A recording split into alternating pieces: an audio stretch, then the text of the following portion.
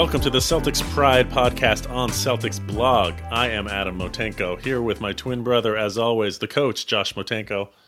That's right. You can take the fan out of the Celtics, but you can never take the Celtics out of the fan. I don't know. I'm so confused. This is what happens when Josh hits the fan. See, I got nothing. It doesn't make any sense. And our good friend Mike Minkoff. What's going on, Mike? I have just been so confused and disoriented. I don't even know what day it is anymore. But I am likewise a fan of the Celtics. Did I do that right? Did I get it? We should probably start over, but we're not going to. Today we are going to talk about the recent games, and we're going to spend a good amount of time talking about our TPE candidates. We've done some research on who we would love to see the Celtics bring on with that large TPE, the largest in history. But let's get to the recent games first. We have a loss against the Suns, a win against the Clippers, a loss against the Kings, win against the Warriors. This team cannot decide whether they want to win or lose. Josh, what did you see from these recent games? Yeah, I'm looking for trends, and the trend that I'm seeing through these games, and really in the last couple weeks, it feels like the shooters are starting to come around. The percentages are rising on the three-point shot, and guys like Carson Edwards got his first start after having a great game, and he's supposed to be a shooter, right? But if you're looking at three-point percentages, as I am, because I think this is like the crucial thing for us, this is why we drafted Aaron Nesmith and went in this direction to get guys who could help us in a supporting role. And I think the one thing that Grant Williams needs to do is be able to shoot the three at a high level. 38% is what I was hoping for him. He's right now shooting 46.7% on the year, leading the team, Grant Williams. And if you go down the list, like the list of our highest three-point percentages is Grant Williams, Peyton Pritchard at 44, Jaylen Brown at 42, Daniel Tice at 41.9, then Tatum, obviously, then Jeff Teague. For whatever reason, it doesn't look like he's shooting 40%, but he is, 41. And then Carson Edwards drops way down at 33%, but at least he's bringing that percentage up a little bit. And Semi Ojeleye has dropped now to 32.8%. This is what I'm looking at, guys. And I'm seeing some improvement from some guys that I didn't expect, like Grant Williams and Daniel Tice. Yeah, well, I mean, Grant Williams at 46% probably is not going to hold quite at that rate. I don't know, Josh, if you have in front of you what his kind of totals are on the season, but certainly, despite a really rough start to his rookie campaign, well documented, 0 for 28, I think, to start his NBA career from three. He was firing from three in the playoffs. He's shooting from three with confidence, and it seems like he just can't miss right now from three over this West Coast trip. He was having some fits and starts to his season, but it seems like he's gotten into a groove in the past week or two here. So that's awesome to see. Daniel Tice allegedly really focused his work on improving his three-point shot in the offseason, and I think we're seeing some of the dividends, and he started the season pretty slow. But, I didn't realize he was quite up at 40, you said 41.9%, right? So yeah, that's great to see. Carson Edwards at 33% is not surprising to me. Yes, he had a really, really strong game, as probably one of the most vocal anti-Carson Edwards people out there.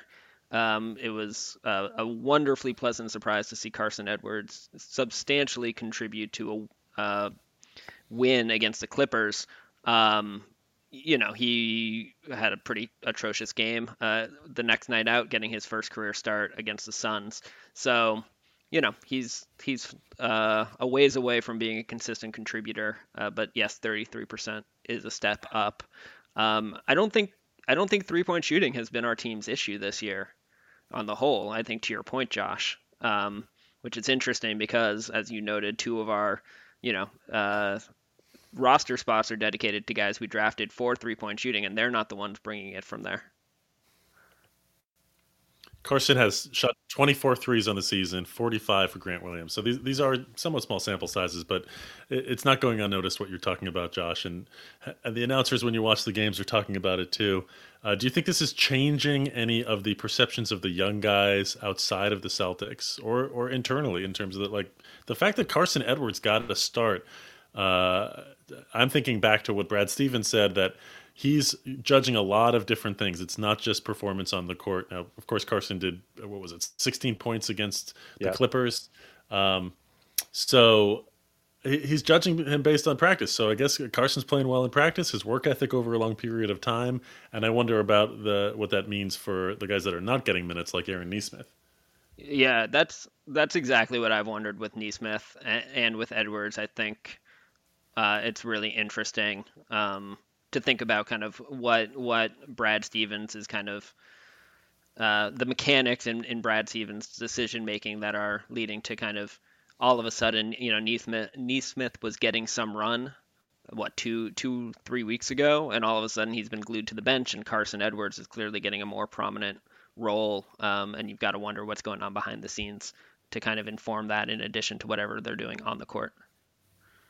Yeah, I wanted to ask you guys about this Carson Edwards thing. Obviously, we've seen Brad Stevens play random lineups. He started Javonte Green in a game earlier this year. He's always kind of tinkering. But I have this feeling, like, why does this feel like he's showcasing Carson Edwards? Like, it's got that vibe to me that it's you could easily chalk it up to he's working on his development, and but I feel like he's putting him on display for a trade. Why are you guys smelling what I'm smelling? I'm not. Can I pick a third option? Yeah. Desperation. You may have noticed that the Celtics are missing two of their only reliable, like kind of small wings, or like people that would be the traditional like 2-3 positions in like the NBA of the 90s, and Marcus Smart being injured for the entire trip, and then Jaylen Brown missing the last 2 games with what seems to be a not significant sore knee.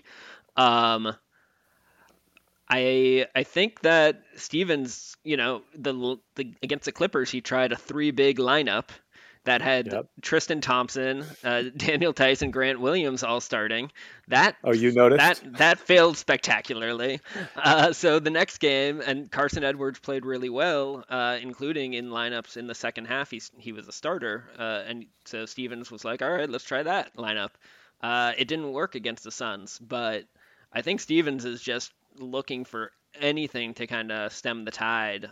This team was already light on wings going into the season, especially with Romeo's injury and the injuries to 2 of our top 4 players, both of whom are kind of in that wing swing function. Just put an exclamation point on it. So I just don't buy into there being any. I don't see Carson Edwards getting showcased for like a week or 2, having any meaningful effect on his trade value. I don't think it's like he could become like a big piece in a transaction. No, of course. So I don't really know what we'd be showcasing, and I really just think this is trade value. Desperation. Any value is what we're looking for. Adam, what do you think? Did I have a fever dream, or did I witness a 3 small lineup also with Carson Edwards? I want to say Jeff Teague, and I can't, maybe Kemba. Oh, that happened. It was super awful. But a lot of coaches are doing that these days, guys. I mean, not just with the depleted numbers because of our COVID year, right? But it's playing 2 small guards like the Portland Trail Blazers as your best players is a thing that I think a lot of teams are starting to replicate a little bit with lesser players. Just because of the way the game is now. But I'm curious, the other trend that I've seen in the last week is interesting to me. We've seen some games without Jaylen Brown now and with Jason Tatum in the lineup. And then it was almost like the week before that, we saw some games without Tatum and with Jaylen Brown leading the way. Which team do you like better? Can I choose the one with both of them? Obviously you can. But this is a question about a good question. Who's holding down the number 1 spot better when the other one's out? It's hard to answer. I will say that I have loved Jaylen Brown's consistency. He is especially this came up for me at the Laker game, or maybe it was a Golden State game. It's all blurring together at this point.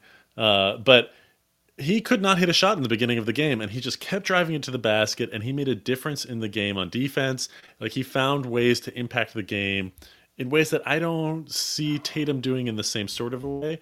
And I just love, and in the end of the game, he ended up, I think it was 19 points. And um, I love the way that Jalen Brown is making an impact every single game. His consistency is like, to me, at a superstar level. That is what makes the difference between all stars and superstars. And Jalen Brown is showing leaps and bounds above what he has in the past, and I'm loving that. And for all, I feel like I've been trashing Tatum too much this season. He also has been playing well. It's hard to choose between the two of them. Yeah, I mean, from the standing in the nerd corner, Mike Minkoff, from the all-in-one NBA RPM stat from ESPN, which was recently released. Jalen is number 11 in the league, just behind Nikola Jokic in the RPM. It's a flawed metric, but it does reveal, just how productive he's been. While Jason Tatum's down at number 33, just next to De'Aaron Fox. What does that metric tell us? It's meant to be kind of an all-in-one metric showing kind of the relative value kind of combined of a player, both accounting for both their offensive and defensive productivity. And on-off too, I think. Yeah, it looks at on-off splits, and it considers kind of the difference in a team's net offensive rating and net defensive rating with and without them, to kind of come up with an all-in-one number.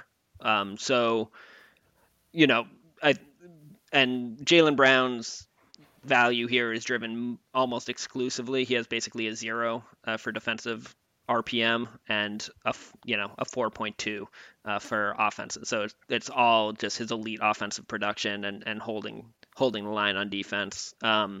Tatum's offensive production is like a 2.2, so about half as productive based on this metric. Again, flawed metric, but I think that story kind of maps to what we're seeing as far as Jalen Brown.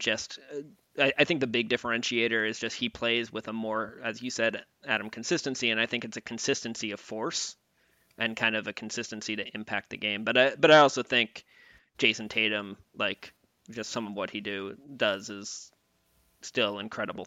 His shot making is just absolutely ridiculous. There's that word again. Tatum gets different attention on defense too. I feel like Brown has been better, Yeah. but Tatum draws more attention and opens up the offense from a one-on-one perspective more. Exactly, yeah. And you can see Tatum mentoring Pritchard a little bit. You can see him being a little bit more vocal, but he definitely disappears more in certain parts of the game. And because his style of play lends itself to some one-on-one stuff, there's times when it's like they're trying to get the ball to Tatum, and instead Jeff Teague's right there wide open, and they're like, fine, I'll give it to Teague. And Teague gives it back, and they're like, no, Teague, it's yours. Give it back to him. And then he goes one-on-one. I feel like if Jalen Brown's in the game instead of Tatum, that's not happening.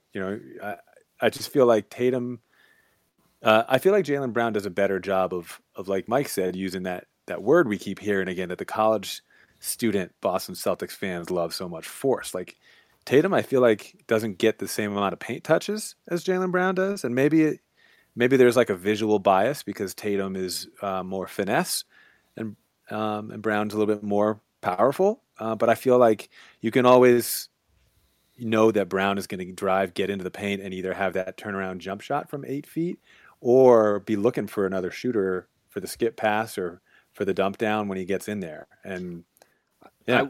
I will say, we don't have a Synergy Sports subscription here, so I don't have the exact numbers to back this up. But the eye test tells me that Tatum, in the last week or two, and probably more or less since he's gotten kind of his legs back post the COVID absence, I feel like he's driving to the hoop a lot more, and like especially on this trip, than he was to start the season.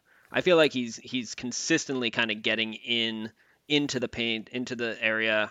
I'm not sure that he's getting to the free throw line a whole heck of a lot more, but I feel like he's finishing a lot more layups than he was to start the season. I also really like that he kind of made a comment a couple games ago. I think it was maybe after the Kings game. Someone asked him what he had to do to get to the foul line more, and he talked about playing more through contact, playing off of two legs more. So, I have some mixed reactions. It gets a little frustrating knowing that he's kind of been talking about this stuff for, again, as we've talked about, like a year and a half, 2 years, and it's still not really showing on the court. But I do like how he knows specifically what he needs to work on, and he has kind of an attention and a focus on the detailed elements of it versus just kind of talking in the abstract about, I just need to generate more contact. Like he, playing off of two legs is really fundamental, and it's something he's done in for short time spans in the past, but hasn't made a consistent part of his game. And if that's an area of focus for him and something he integrates over the next year or year and a half, there's still a whole heck of a lot of runway for him to take advantage of that new skill over the course of what should be a pretty long and spectacular career. I feel like he's getting lower on the dribble part of his drives too. Tatum, yeah. Oh yeah, he's staying low. He's keeping his driving line, is to use the verbiage that Coach Stevens and the staff use. Scalabrine really loves talking about that. Well, it's not a Scalabrine term, right? That's a Brad Stevens term, and the added weight that Tatum put on this summer, I think, helped. And maybe his body's finally filling out as well, but he's able to get to that short corner instead of being stuck at like 20 feet along the baseline trying to make a decision. And you just have so many more options. Your passing angles are way better. Geometrically, the court's a lot of triangles. That's why the triangle offense works so well. And so there's spots you want to get to. And if you can't get to those spots because you're not low enough, just means you're a young player that still needs to develop, and that's what Tatum was. And now he's doing everything he wants, getting wherever he wants to get, and that's why I'm like, you got to keep getting into the paint and making things happen. But while I commented or celebrated Tatum's increased vocal abilities on the court and just how he's kind of taking a leadership role in that way, I want to say the same to Brown. I feel like we're seeing his IQ develop before our eyes, like almost game to game, and previously year to year. He's using hand signals on offense, like putting the hand up, the palm up, like stop or push back. Like he's communicating more with hand signals, which keep your eye out for that. I think that's one of Coach Mo's signs of a championship team right there. The championship teams, they talk on defense and then they communicate with hand signals on offense and throughout the game in other ways. Obviously the good teams, they only talk on defense, and the bad teams, they don't communicate that well. So that's to me is a huge sign. Kemba Walker has been playing okay. He is shooting 30%, 31% from the three this year, 35 from the field goal. His shot isn't fully back yet. Still looking spry. Not looking to have any negative impact of returning from this injury. How are you seeing him integrate back into this three-headed offensive monster? Well, I thought it was informative that he had a really strong game against the Clippers when Jaylen Brown was out, and there was a little bit less of a tug of war that he had to navigate in kind of managing the ball. But that all fell apart when he then had an absolute stinker against the Suns. So I'm choosing to just chalk all of this up to an extended rust and acclimation period and the challenge of kind of the lineup not being consistent since he's gotten back into it with other people kind of going in and out with injuries versus choosing an alternate reality where he's not going to regain his form, and this is potentially really problematic, because that just seems like a negative way to focus. Yeah, he looks fine to me. I mean, it's obviously the results aren't the same, but he's taking a similar number of shots. He's just not making them at the same level, but it's not. Yeah, I'm not concerned at all. I think this is going to come back. The biggest thing that has worried me, and I'd be interested, Josh, to hear your thoughts on this, is his decision making. I mean, again, this might just be rust, and I think it is largely just rust, but Kemba's been a historically kind of low turnover player. His teams have been historically low turnover teams. I just feel like there's like once or twice a game where I don't know what he's doing, to be honest. He's kind of like sprinting somewhere, kind of loses track of where he is, tries to whip the ball across the court and just kind of throws it to the other team, or just gets himself and the offense into a really bad position. And so he just seems out of sorts, which is probably a good sign overall because that's not going to be how he stays. His turnovers have actually gone down this year from last year. So it feels like, no, I agree with you, Mike. It feels like he's got an unforced, sloppy, like I just dribbled the ball off my foot type of turnover every game. And he's looking at his hands in disbelief kind of a thing. And the decision making, I think Kemba's exactly where we want him to be right now. We don't want him to be losing confidence because of something else. He's at least playing, trying to get back to his game where he's making shots.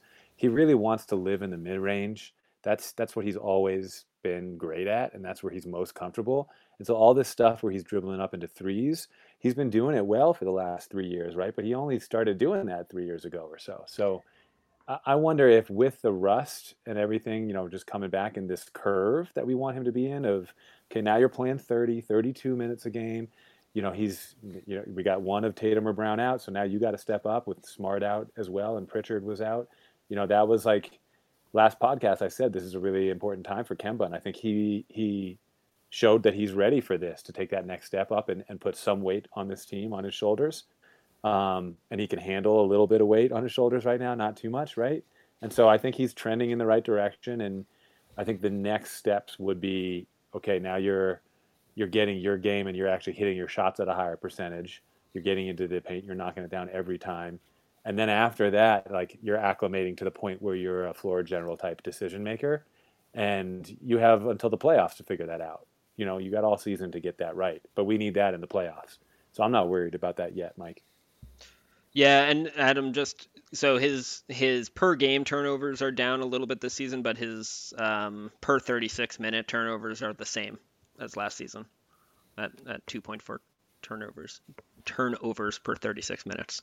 Yeah, my only point was that it's, even though it may look sloppy, it's not any sloppier. It's not. Yeah. No, it's equally sloppy apparently. And so with Kemba being, I think, hopefully stepping into this third option role, it'd be nice to find us a fourth option, I think, right? We need a steady fourth. Do you think one of the young guys is going to step up, or do you think we got to use this TPE to get that done? Oh, no, we definitely need to use the TPE. I mean, I would still love to see, I don't know, 3 games in a row where we have our 4 best players and all of our, useful point guards healthy before making any final evaluations. But yeah, we need at least one more piece, I think, to round out and bring this roster from good to championship contender level. And so, Mike, does that mean that you definitely want to use this TPE this year instead of waiting till the offseason? I 100%. And Danny Ainge is coming out talking about using the TPE. Is he? Yeah. He's saying that he more or less expects to do something by the trade deadline, and that the trade deadline's a good time to do it.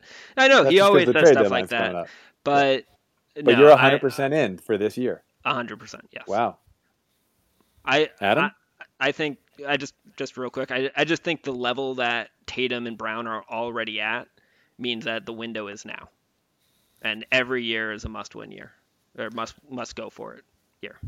I agree with that. My answer to your question, Josh, is it always depends. It totally depends. And that's going to be the frustrating thing that I will experience in this discussion we're about to have about who they should go after for the TPE, because it's like, I just know that, Josh, you're not going to come with your players are going to be like, yeah, but then we got to give up all these assets for those people. Like there's a risk reward here. The whole TPE idea, and what we're doing here is in my opinion, is catering to the fan base who want to talk about the TPE, because there is so much hope in this 28 million potential TPE that we could get some awesome player. And what people don't realize is that we got to give up value in addition. The TPE is great.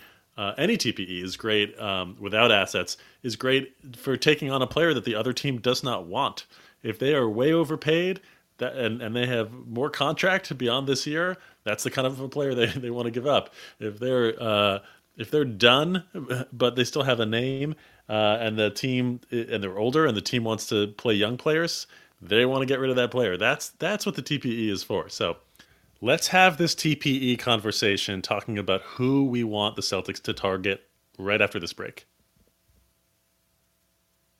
Mike, why don't you tee us up here and talk about the parameters for this conversation around TPE?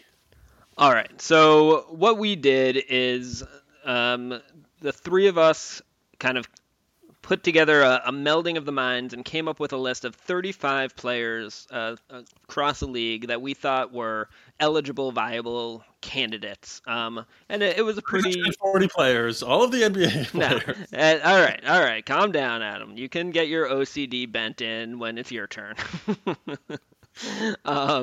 So we, it was players who weren't making too much, who were on teams kind of on the fringe of being a buyer or seller, at the bottom rung of the playoff range, etc. That and of positions that we felt were of need, principally kind of wings, big guards, and maybe bigs. And each of us then, from that list, identified our top 5 players of focus, and the 5 players that we most want the Celtics to pursue. Our top player, we would give 5 points. Our second player, 4, and so on. And what we're going to do now is we're going to share our our list of top 5 TPE targets, and come up with the Celtics Pride TPE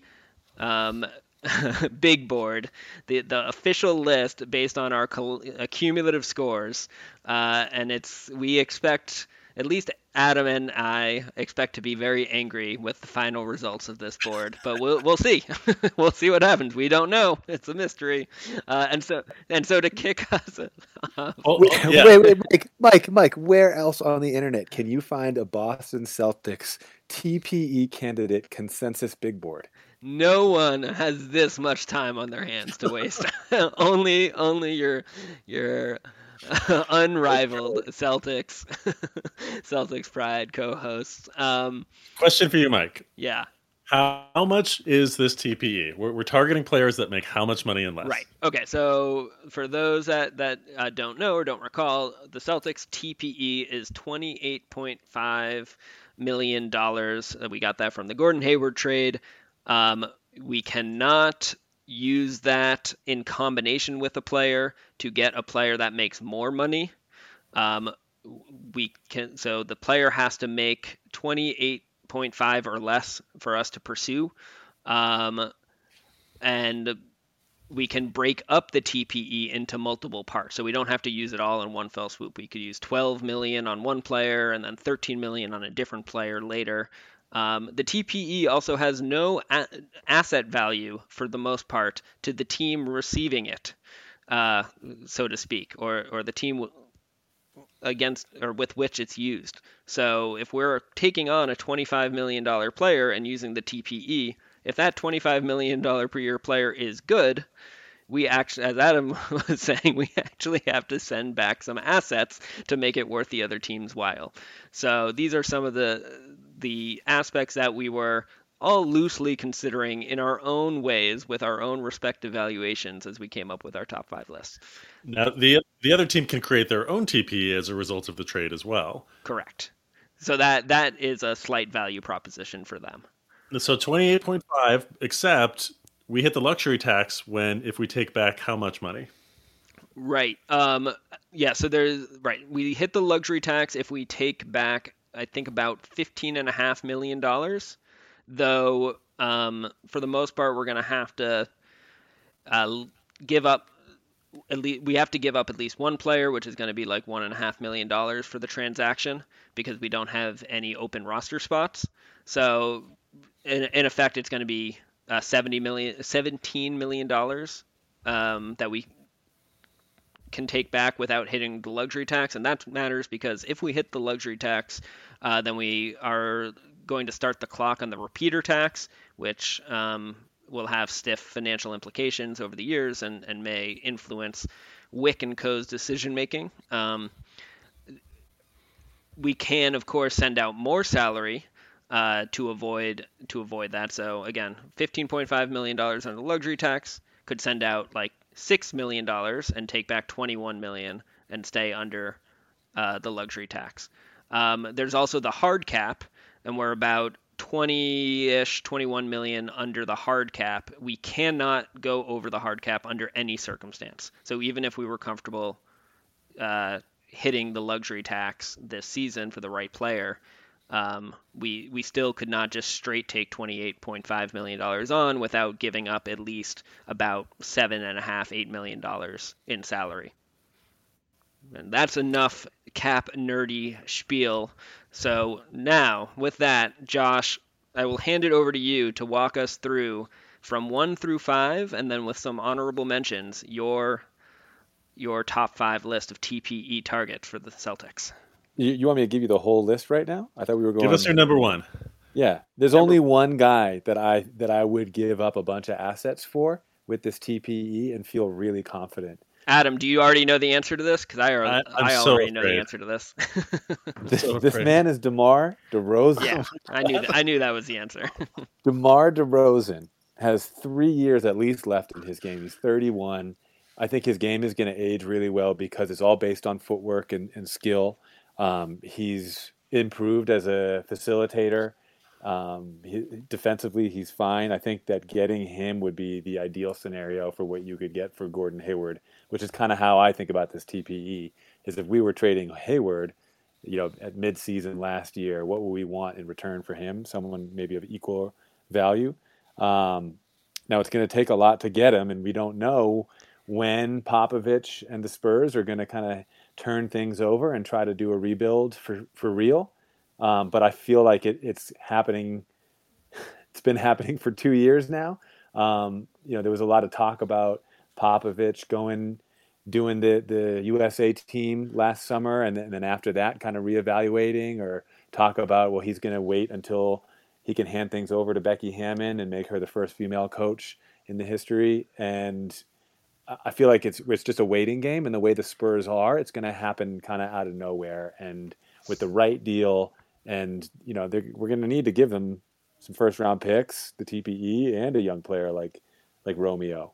But I think that puts us back where we were last year, where we have 3 dominant wings that are 6'6" plus, and there's no other team in the league that can guard that. We will always have a mismatch in that situation. I think also he's at the point in his career where he would want to win a championship. The trade, I think, from the Raptors to the Spurs was hard on him because the Raptors won that championship, that he thought he could have done that with that team. And I think that, taking the role of the 4th guy or even 3rd guy and moving Kemba into that 4th role he's ready for that. And he would put us in the championship conversation immediately, in my opinion. So, okay. A couple of things with DeMar DeRozan. He is really good. Certainly as a scorer, he's a high-level offensive player. He's not a particularly good defensive player. But I think, to me, what's most interesting to consider with him as a candidate is right now, as we speak, the San Antonio Spurs are 5th in the Western Conference. They are 13-10. It seems highly, highly unlikely to me that they are going to be sellers, certainly as it stands right now, and I don't think there's much in Popovich's DNA of wanting to kind of manage a team. There's also an interesting nugget in Kevin O'Connor's most recent power rankings on The Ringer, in his write-up for the San Antonio Spurs, who he put at 12th overall in the league. He made particular point of how the Spurs are actually really good with DeRozan on the court and Aldridge off the court. When both Aldridge and DeRozan share the court, according to O'Connor, they allow 120.4 points per 100 possessions, which is putrid. But when DeRozan is sharing the floor with Jakob Poeltl, that's 104.8. A much better defensive arrangement, and the team performs better as a whole. So I just don't see him being even in the running as a target. He's in the last year of his deal, which would theoretically lower the trade price for him, but I just don't see the Spurs as being kind of remotely a seller right now. Yeah, I mean, I like him as a player, Josh, but you want to give up multiple first round picks, good young players for a guy that a rental for 6 months. He's a free agent, and he wants to get paid again. So, I mean, I don't know if he would sacrifice money to be on a championship team or to really be in that kind of conversation. To have his move to that team make them a super team. I honestly believe that's what this does for the Celtics. If and obviously he is a free agent at the end of this year, and I want to ask you guys, like, if we sign somebody, if we use this TPE to get a free agent who we then have to pay, like a Jalen Brown type contract too, 22 million, like not a max, but under that, and really show this player that we care, what we would have wanted to re-sign Hayward for, then how does that affect our ability to sign other guys like Marcus Smart in the future? And just does that mean that we probably shouldn't even be talking about free agents? Like my top three guys on this TPE list are all going to be free agents at the end of this year. So we do have to sign Marcus Smart after. Is it after this year? After next? No, after next, I Pulling it up believe. now. Yeah. So Yeah. and because of Kemba Walker's contract, we are going to get and the fact that the salary cap is not increasing as much as was expected before the pandemic. We're going to get into a numbers crunch, and we're going to hit that hard cap really quickly.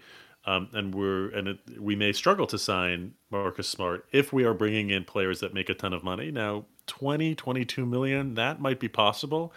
Much more than that is definitely not. What I'm wondering is how much is DeRozan going to want? How much could he get on the open market? There's going to be a lot of money available because a lot of teams saved it up for Giannis. So then they're going to need somebody to spend it on. And he, after Hayward was traded and signed, DeRozan is one of those players one of the top players in the free agent market this summer. Yeah, Josh, I am totally in favor of targeting free agents, and I think that is the right way to go personally. Or certainly makes sense to have that, people that are going to be free agents after this season on the short list. But I would make that trade not looking to necessarily re-sign those players. So, it might be a rental. It might not be.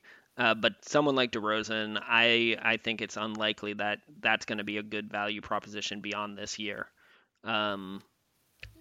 For some of the reasons you outlined about some of the other player extensions that we'd have to look at and possibly sacrifice.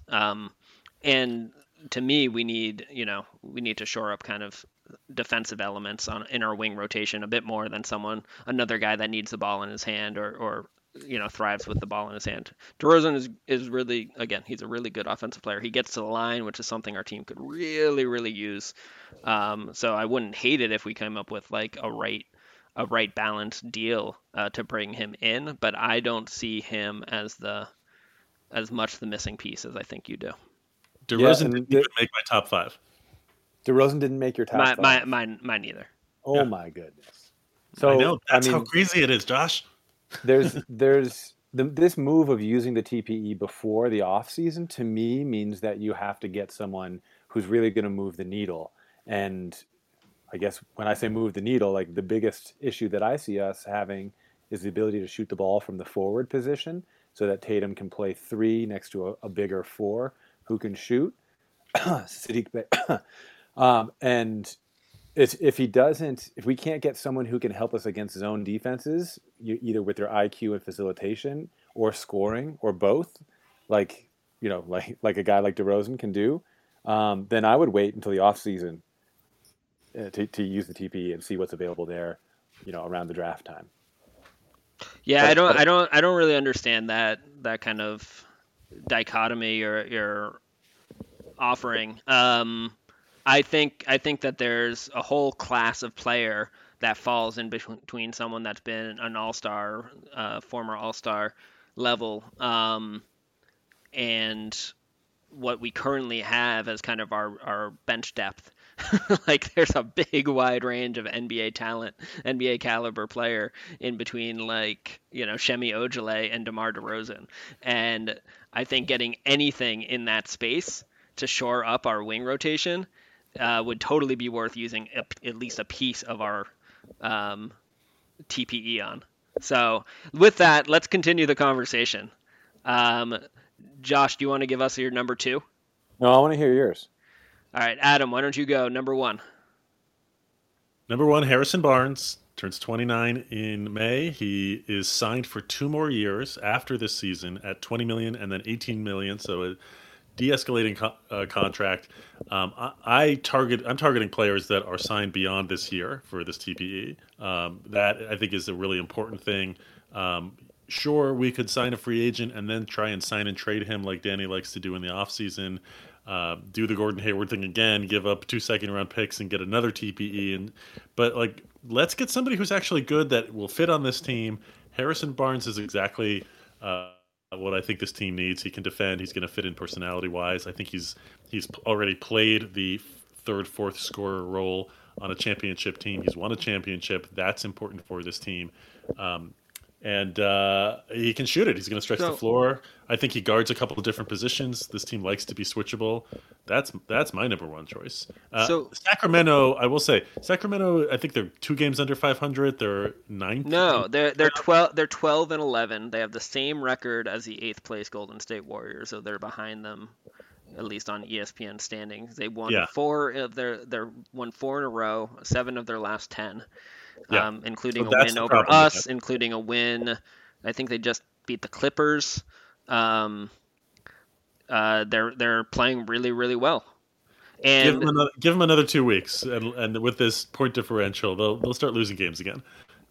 So, I guess Adam, you were talking about how ludicrous, you were expecting other people's list to be because of what you'd have to give up to get some of these players. You're talking about a guy with multiple years at reasonable value based on his production and versatility. We would have to give up quite a lot to get Harrison Barnes. I made a choice here. I made a choice between having a list that included guys like Al Horford and like PJ Tucker and Nemanja Bjelica and George Hill, who we would not have to give up for, or maybe even get a first-round pick if we're taking Horford back. And I made a choice not to have that boring list and to actually go after guys that might make a difference on this team, who also might be available because of the teams they're coming off of, who also are signed beyond this year. So what would you give up? What would you give up for Harrison Barnes? Yeah, this is the problem with this whole list is that we don't really have assets. I think for Barnes, you have to give up at least a first, Grant Williams, Langford, or Nesmith. Like that's just to start. Josh, where were you out on of those once Adam started listing assets? Harrison Barnes conceptually is exactly what we're looking for. And every time I watch him play, he underwhelms. He always kind of disappears. He doesn't rise to the occasion in big moments. He doesn't always have like the highest IQ. And you can say all these great things about him. He's super consistent. He already played with our guys in the USA team, and I feel like the lineups with him, Tatum, Brown, and Kemba were some of the better lineups out there. There's always been something about his game to me that I feel like he's a little bit of a tease, and I want to be really wary of that. You said he's on a good contract. What does he make? Like 20 million?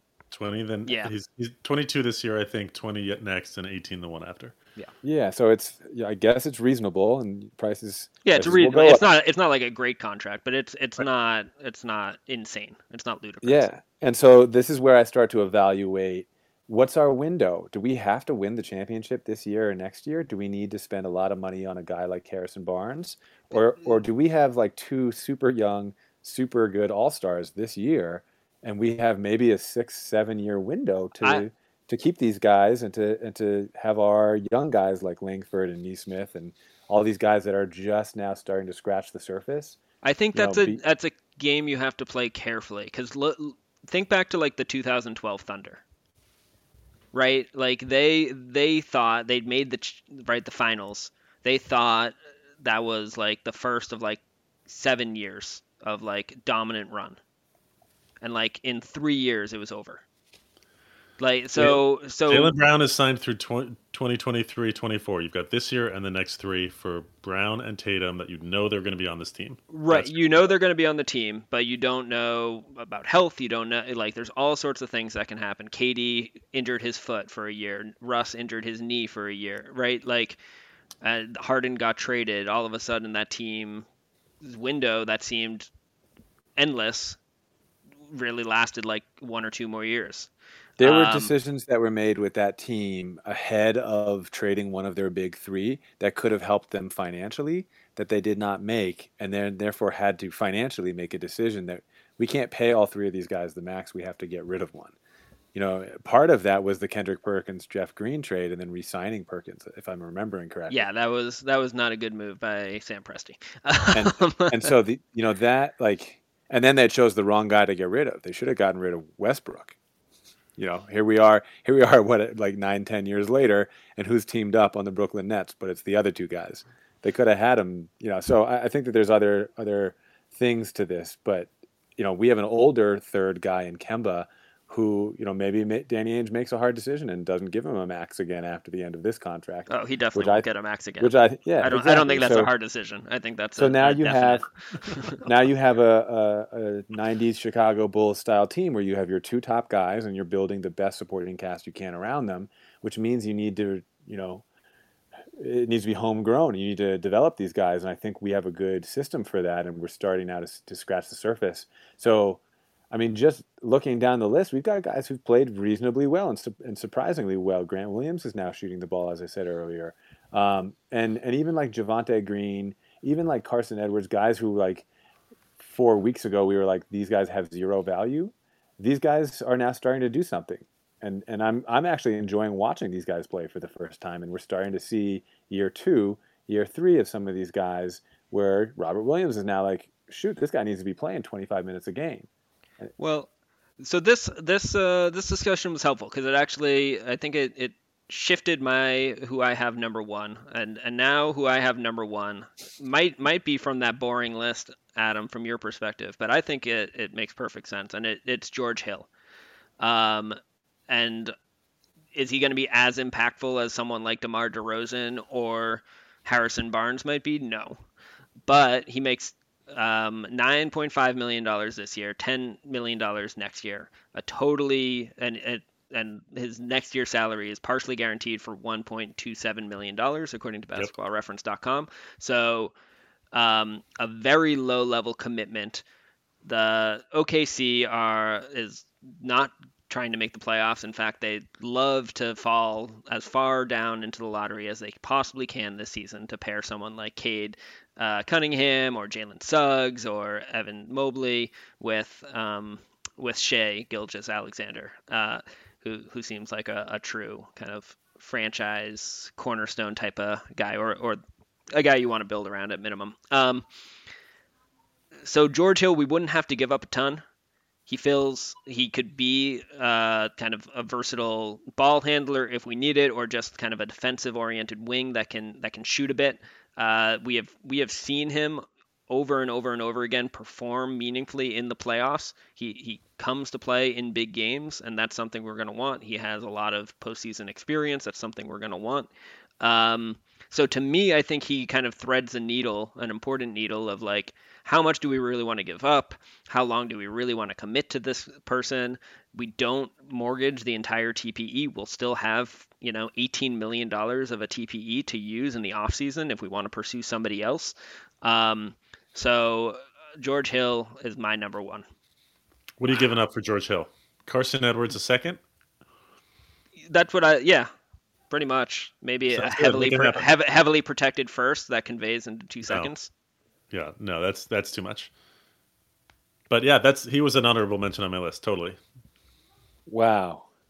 Honest to Potapenko, you guys are ridiculous right now. Why? A bum like George Hill, that's like having another Jeff Teague on the team, I feel like. You're taking another over-the-hill point guard. No, he is way better than Jeff Teague. Way better. Way better. Because he shoots the three? Why? Throw Jeff Teague in that trade. He plays like effective system offense and defense, and he shoots the three. Like, he is a really, really, really good decision maker. He was when we played the Bucks in the playoffs the last couple of years, he was like one of the 3 guys I was afraid of when he had the ball. The other being Giannis, I guess 2 years ago or whatever it was. Like, it was him, Brogdon, Giannis, and Middleton were the only guys I was ever concerned about on that team. He's 34 years old, guys. Yeah, I Yeah, agree. but He was a great and player. you're not giving but up assets for him, Josh. that's the whole point. You don't have to give up anything. If you go after Harrison Barnes, you have to. You were just talking, Josh, about not wanting to mortgage our future, or like why do we have to go all in now? This is a move that I think makes us discernibly better this season, but does not mortgage much, really anything. Right. Maybe I'm more like a fan who's listening right now. In that, why would you use the 28 million You're TPE? not. You're It's, using part of it. right, I know. But we have two smaller TPEs that are like 1.5 million or Well, something. Like, because why he not? makes $9.5 million, N- and So you have to use at least that much TPE, and you can't combine TPEs with each other. And plus, no, the but you other can ones are combine worth. TPE with salary. No, No, you cannot. You As I can't. said at the Okay. beginning. you can add salary, but it doesn't increase the amount of money you can take back. So So it's like any and so salary you you guys add goes into the amount of the TPE, basically. would rather have we'd be left with how much? 20, 18. We'd have like 18 million? 18 and a half left in our TPE. And you guys would just rather have that and use that in the off season. That's the strategy with this type of a move.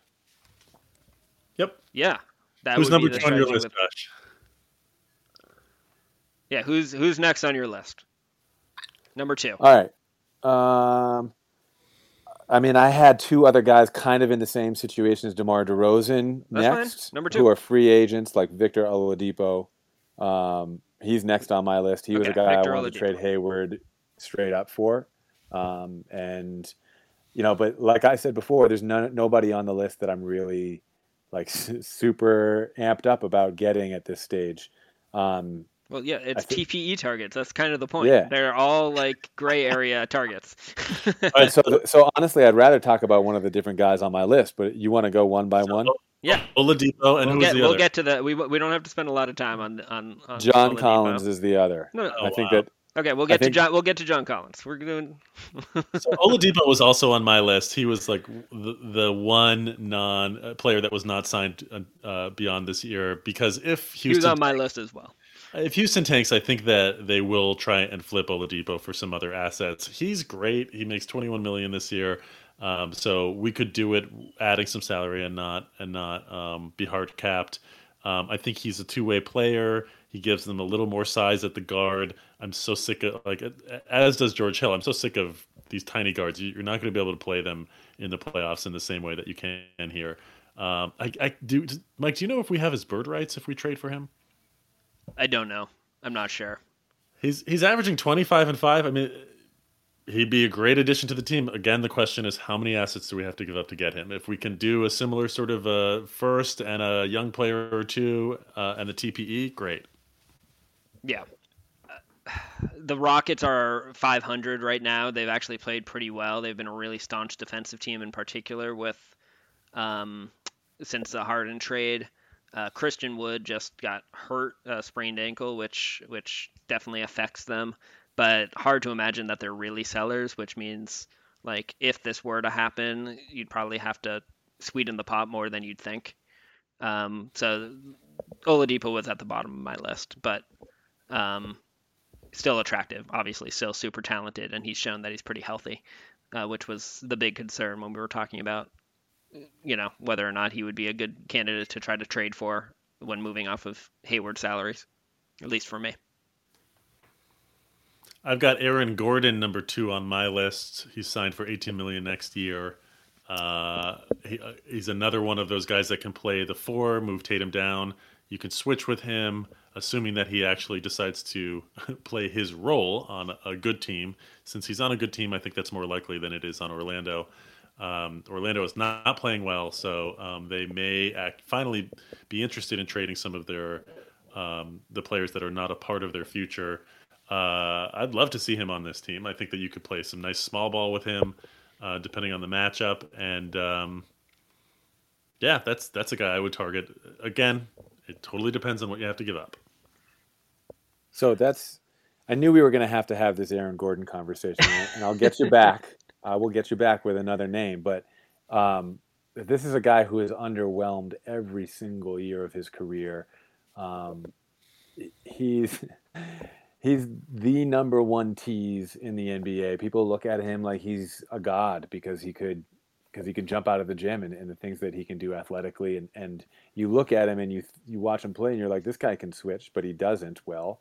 And he's averaging under 14 points per game on a team that is just desperate for somebody to lead the way and put the team on his shoulders. And he's been their savior. And it's like that team's going to fall apart because they drafted a guy like him. I don't necessarily want him just because on paper he looks good next to Tatum. I'm talking about bringing him off the bench as a sixth man. Like we're not expecting him to save this team, Josh. Yeah, I was really high on Gordon. Was that the off season or like during the summer hiatus or whatever it was? I'm much more tepid on him now. He's an honorable mention for me. I think his offensive game leaves so much to be desired. He's still appealing from the vantage of like he's a guy that you can put on the best wings defensively in the game, and he can kind of defend them one on one. And you kind of can't have too many guys. He's just like a super souped up version of Shemi Ojale. But what are you paying him? You're not paying him like a six man, right? Well, he's paying like 18 million, then 16 million or something, right? It's a descending salary. It's more than I want. Like, yeah, again, he's not my first choice. But I'm not. I don't hate it. That takes me, I think, to number 2 on my list, which is going to be.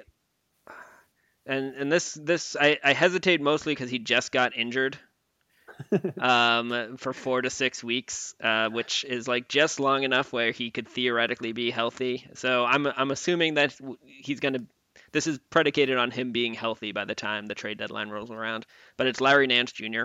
Hey, who I just think is an exceptionally high character guy.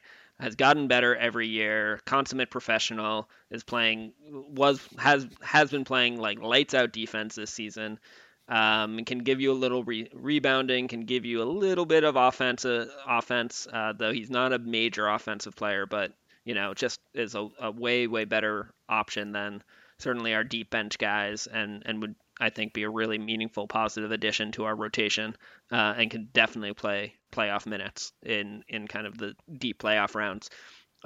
He has, I believe it's 3 years left on his deal, and like around 12 or 13 million dollars a year.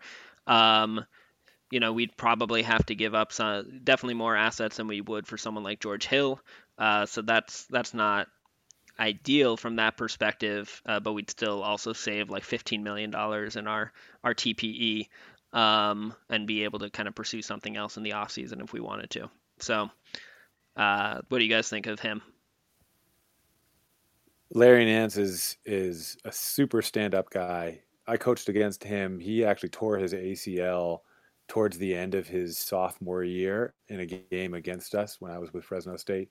And he could have come out after his freshman year, but he stayed for his sophomore year. And then towards the end, you have that kind of an injury. I thought it was really going to impact his draft stock, but he got through it and made the league. And, I went up to him after that game. He was devastated. And I had to tell him how much of a battle it was playing him every night. And he just seemed like such a good dude, and I wanted to be that coach from the other team to come up and give that kind of respect, because I really felt for him. And he's been flourishing in Cleveland. They love him there. He's playing a lot of the three right now, shooting the three a lot, and he's really been expanding his game. But he's often injured.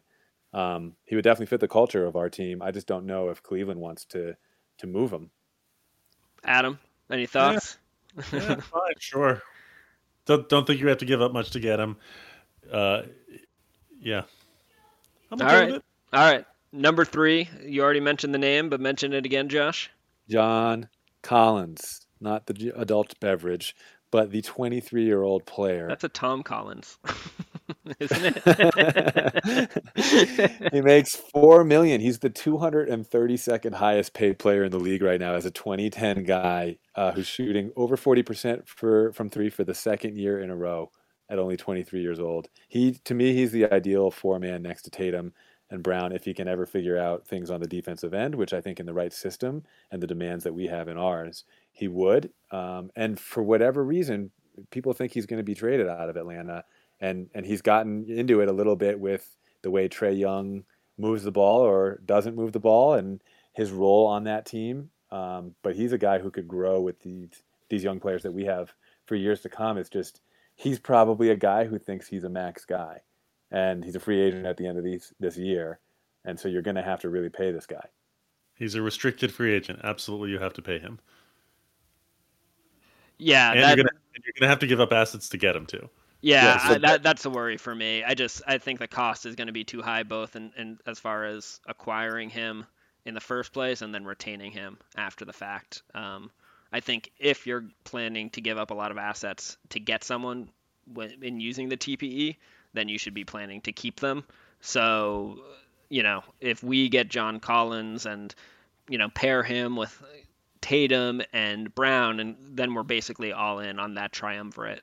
And realistically Ainge would probably be looking to move Kemba and Smart pretty soon thereafter to keep our luxury tax bill from going astronomical within the next year or two. So, that would be a big decision. It's possible we'd even consider moving Smart to get Collins. Yeah, he didn't even make my list for that reason. I would likewise. If they did that deal, my eyebrows would go up and I'd be pleasantly surprised because I like him as a player and I think that he's a really nice small ball five. But yeah, it's contractually it's going to be a challenge. Who's next on your list, Adam? I don't love this choice, but I went with that. Orlando stinks. They might try and trade their good older players at lower cost. And I chose Nikola Vucevic, who turns 31 in October. He's signed for the next 2 years at 24 and 22 million. He's really good. The question again, how many assets are you going to have to give up to get him? He's the most expensive guy on my list as well. You're definitely trading Tristan Thompson to get him. That was my question. It was which big are you giving up to get him? So Tristan, okay. Yeah, I mean it depends on the assets. You might have to give up. I mean, I don't know if they want Robert Williams, but you might have to give him up too. You're giving up real assets to get him. We could give up probably the most. We could give up Tristan and Robert Williams so we can get Mo Bamba back. Yeah, was I wrong on Mo Bamba? So Vucevic is the most expensive guy on my list in terms of who we would have to trade away to get him. But I think he's shooting 40+% from three on a much higher rate this year. And I think that'll continue to improve. I like he's not horrible on defense, not good either. But I think he adds a dimension. You're basically deciding to go to just have so much offense. And part of what I'm thinking about here is who's your five at the end of the game. And with a lot of the other players I was looking at, I then started wondering, is Smart starting or is he going back to the bench and we're bringing Harrison Barnes or Aaron Gordon off the bench? Who's your final five? With those players, depending on the matchup, you still may need to have Tice in the game at the five. In this case, Vucevic plays with Brown, Tatum, Smart, and Kemba. That's not a bad pick in my opinion. I think that when you have a guy like that who's known for his offense and he's really good at that side of the ball, and he's not known for his defense, if you surround him with players and a culture that's defense first, I think that that's a guy who could surprise you from being, just a good player on a bad team to being someone who contributes in different ways once he gets into a winning culture. I like that pick. I'm proud of you for pronouncing his name right too, Adam. Well, he's a pick right up your alley, Josh. We're giving up too much to get him. The difference is that he signed for 2 more years after this one. So can we assume that the worse the player is that's coming in from this TPE, the more likely it is to happen? Yeah. Probably, which might be a good segue to my next one. I expect you guys not to like either this one or my fourth on my list, but I'm powering forward. So number 3 is going to be Otto Porter for me. Otto Porter makes literally just under our TPE. He makes $28.5 or $49 million in the last year of his deal. So he's a free agent after this season. He's wildly overpaid currently.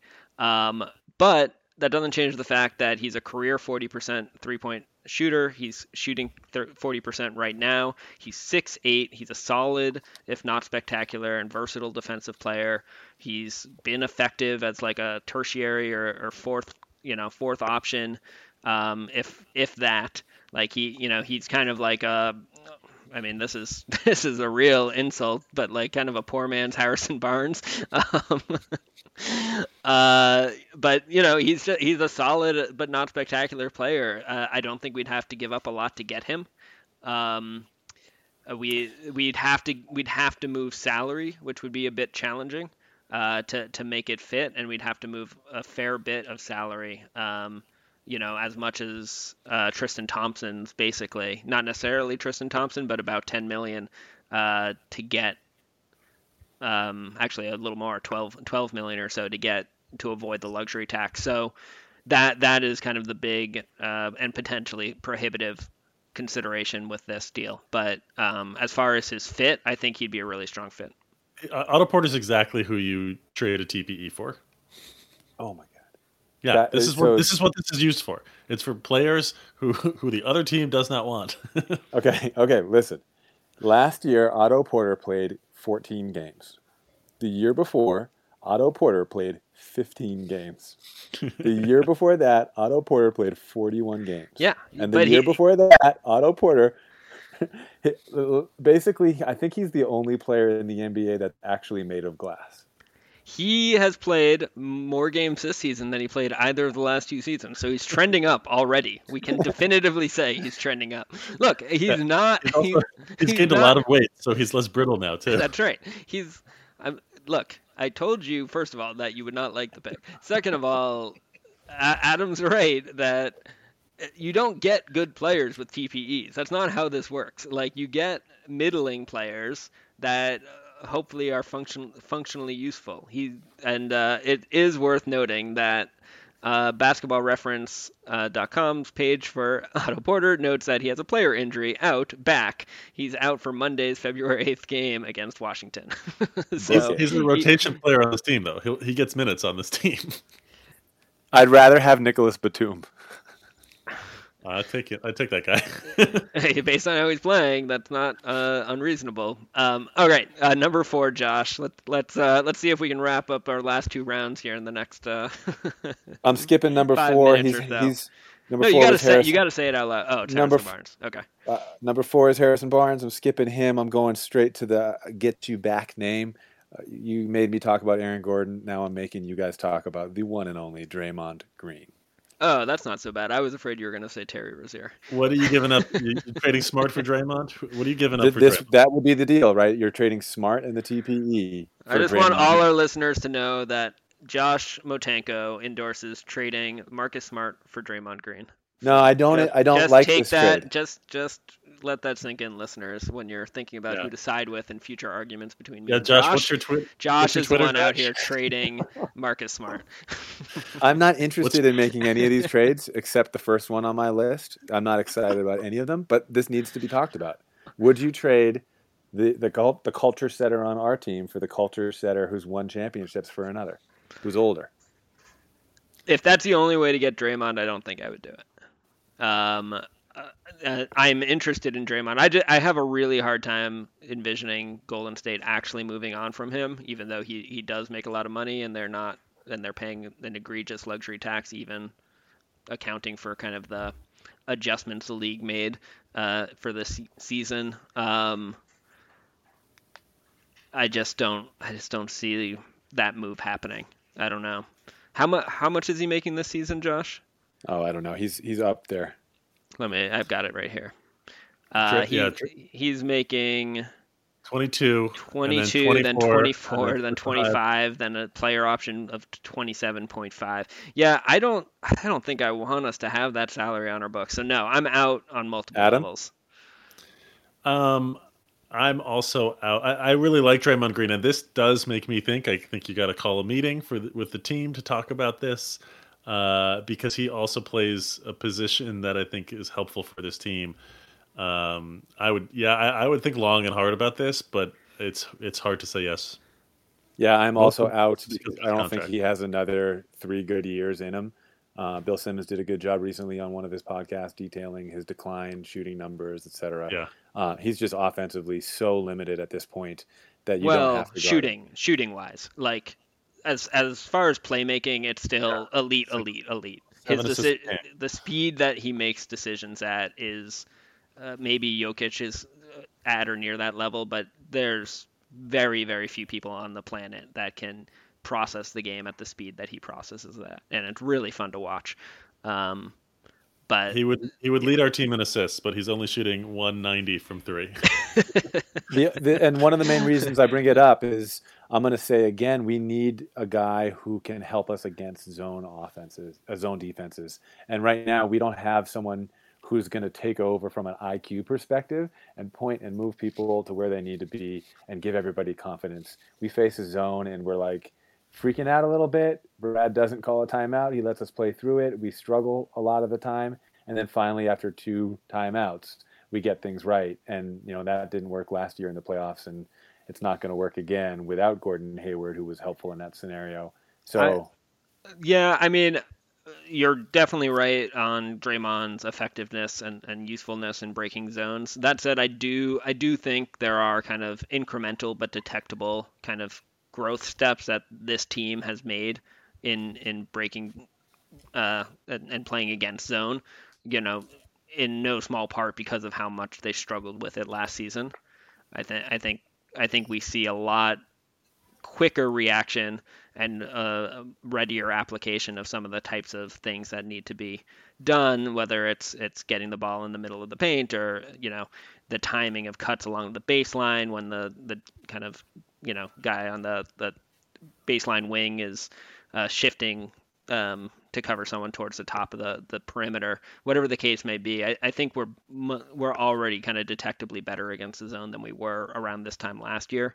So yes, it would help us, but I don't see it as urgent a need as it was going into last season's playoffs.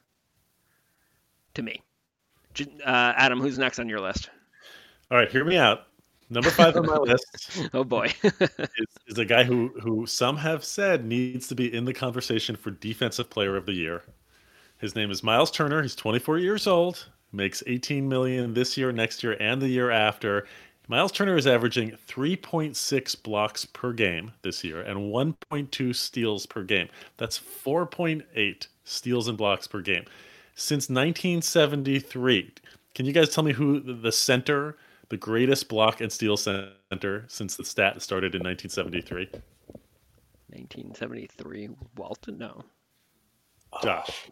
is it Who's Kareem the greatest Abdul-Jabbar? center since 1973 at steals and blocks? Oh, combined? Akeem. Hakeem Olajuwon. Yeah. How many for his career does Hakeem Olajuwon have?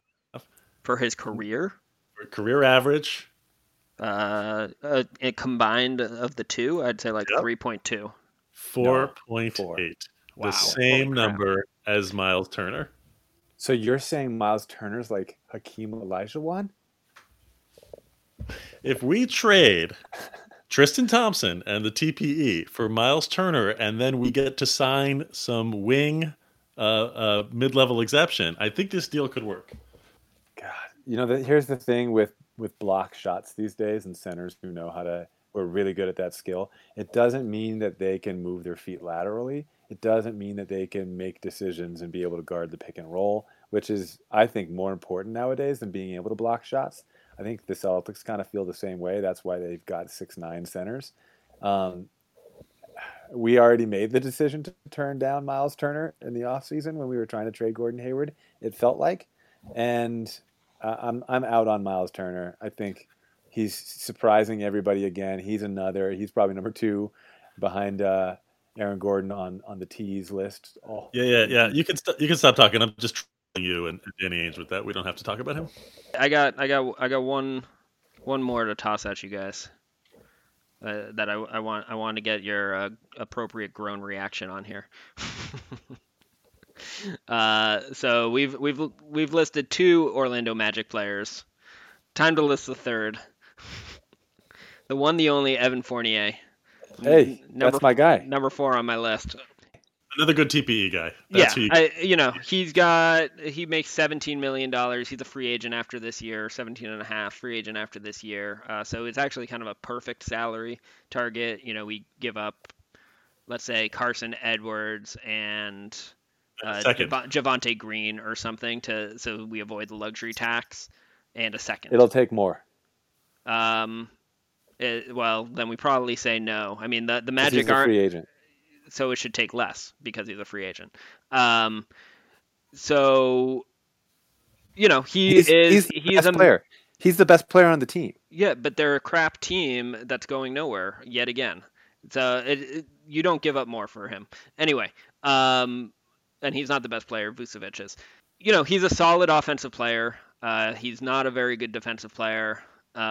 He's just I said early in this conversation that there's a range of players in between the DeMar DeRozans and the Semi Ojeleyes, and Evan Fournier falls in the middle of that spectrum, right? He's just a decidedly solid guy. If he would be willing to kind of accept kind of a sixth-ish, seventh-ish man role and kind of be a secondary initiator on the second unit, like that's about as good as it's going to get. He might have some stretches where he's a lead offensive option, but probably very few. If Kemba and Tatum and Brown are all healthy, he could be useful. I think we'd benefit more from someone a bit more defensively oriented, but I think he's got the right ingredients as far as being a TPE target generally. So he made my list. Yeah, I like him. In my opinion, he's the best player since Jonathan Isaac is out with an injury. He's the one who put that team on his back last year in the playoffs and got them into the playoffs when they had no business being there. He's European and grew up around zone defenses, and he would help us in that area. In my opinion, I think that he's a decent get. You would give up more for him, Josh? Yeah, I think Orlando's going to want more than just Carson Edwards and Javonte Green. I think you're going to have to give up one of your higher draft picks, or like a Romeo or a Neesmith. Oh, they can have Neesmith and Edwards. That's good. If they take Neesmith, then I win that bet, so I'm good with that. Yeah, I win it right away. I was just baiting you into saying something that I would disagree with, Josh. Well, let me give you my next guy on my list, and maybe that'll be your opportunity. I think we should give Will Barton a look with Denver. I think that he's always been a tough guy. He shoots league average from 3. He's got some size at 6'5". He's always been a guy who plays well in big games, and he's one of those guys who's a complete average NBA player, but he thinks that he's as good as the stars when he's defending them, and he really takes it personally. And I think that that's a good attitude to add to this team, and he'd give us some wing depth. Why are they trading him? Like a lot of these guys, we don't know. We're not sure why they're going to. There's a lot of guys on this list. Like, why would Atlanta trade John Collins? Because he's about to be a free agent. Because they don't want to sign him. They're not going to re-sign him to the max contract. That's why that's the only reason they would do that. Yeah, I mean, a lot of these guys, I feel like that's the debate, is why would the other team get rid of them? And that's why we had 35 players on our potential options. And he's a guy who's always been underrated to me. All right. Adam, do you have any honorable mention that you wanna toss out there? That did we say your 5? Yeah, we said my 5. Let me throw out Nemanja Bjelica because he's not getting any run right now. I can totally see why they would trade him. They don't want him really on the team. If he's not getting any run, why would they not trade him? I don't think we'd have to give much for him. And I think he would actually play minutes on this team. And he's the kind of guy that Danny Ainge likes, these like big white 3-point shooters. Okay, so I didn't have any honorable mentions beyond the ones that we already talked about. Aaron Gordon and Draymond Green were kind of on the periphery of my list. Harrison Barnes was my number 5. So let's do a quick final tally here. So my full list was George Hill, Larry Nance, Otto Porter, Evan Fournier, Harrison Barnes were my 5. I've got Harrison Barnes number 1. I've got number 2 is Aaron Gordon. Number 3 is Nikola Vucevic. Number 4 is Victor Oladipo, and number 5 is Miles Turner.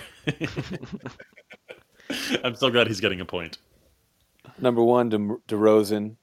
2, Oladipo. 3, Collins. 4, Barnes. 5, Draymond. So Mike's going to tally up the points here. As that happens, we can transition into a new segment here on Celtics Pride Podcast, where at the end we like to give a positive thought of the day, and I'll lead. I feel like my positive thought of the day is I'm glad that the NBA is taking their time with coming out with the second half of the schedule. I think that it's refreshing to be watching and a fan of a league that's not saying, we're going to do this, we're going to have an end goal, and we're going to do whatever it takes to get to that end goal. They're, working with the process and understanding that things take time, and they got to reevaluate things really weekly with all these games that they're going to have to replay or figure out what to do with that have been postponed or canceled.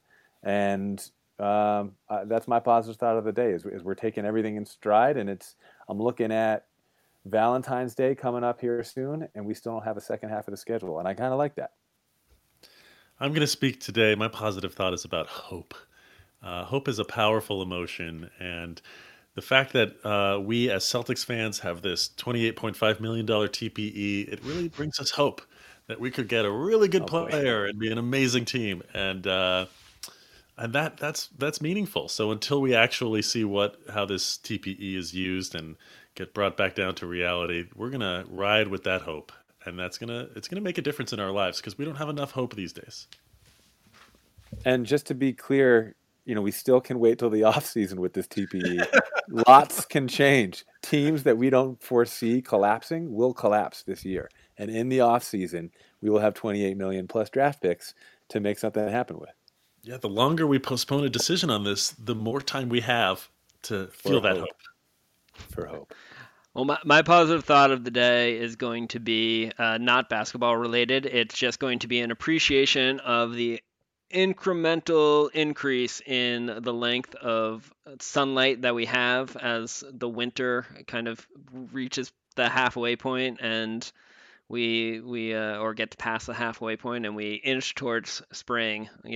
I'm here on the East Coast and the Northeast. These winters are long and hard, and nice to get a little bit more daylight in our days. I really expected this hope thing. I'm surprised it's the first time we've done it. I really expected them all to be basketball related, but great.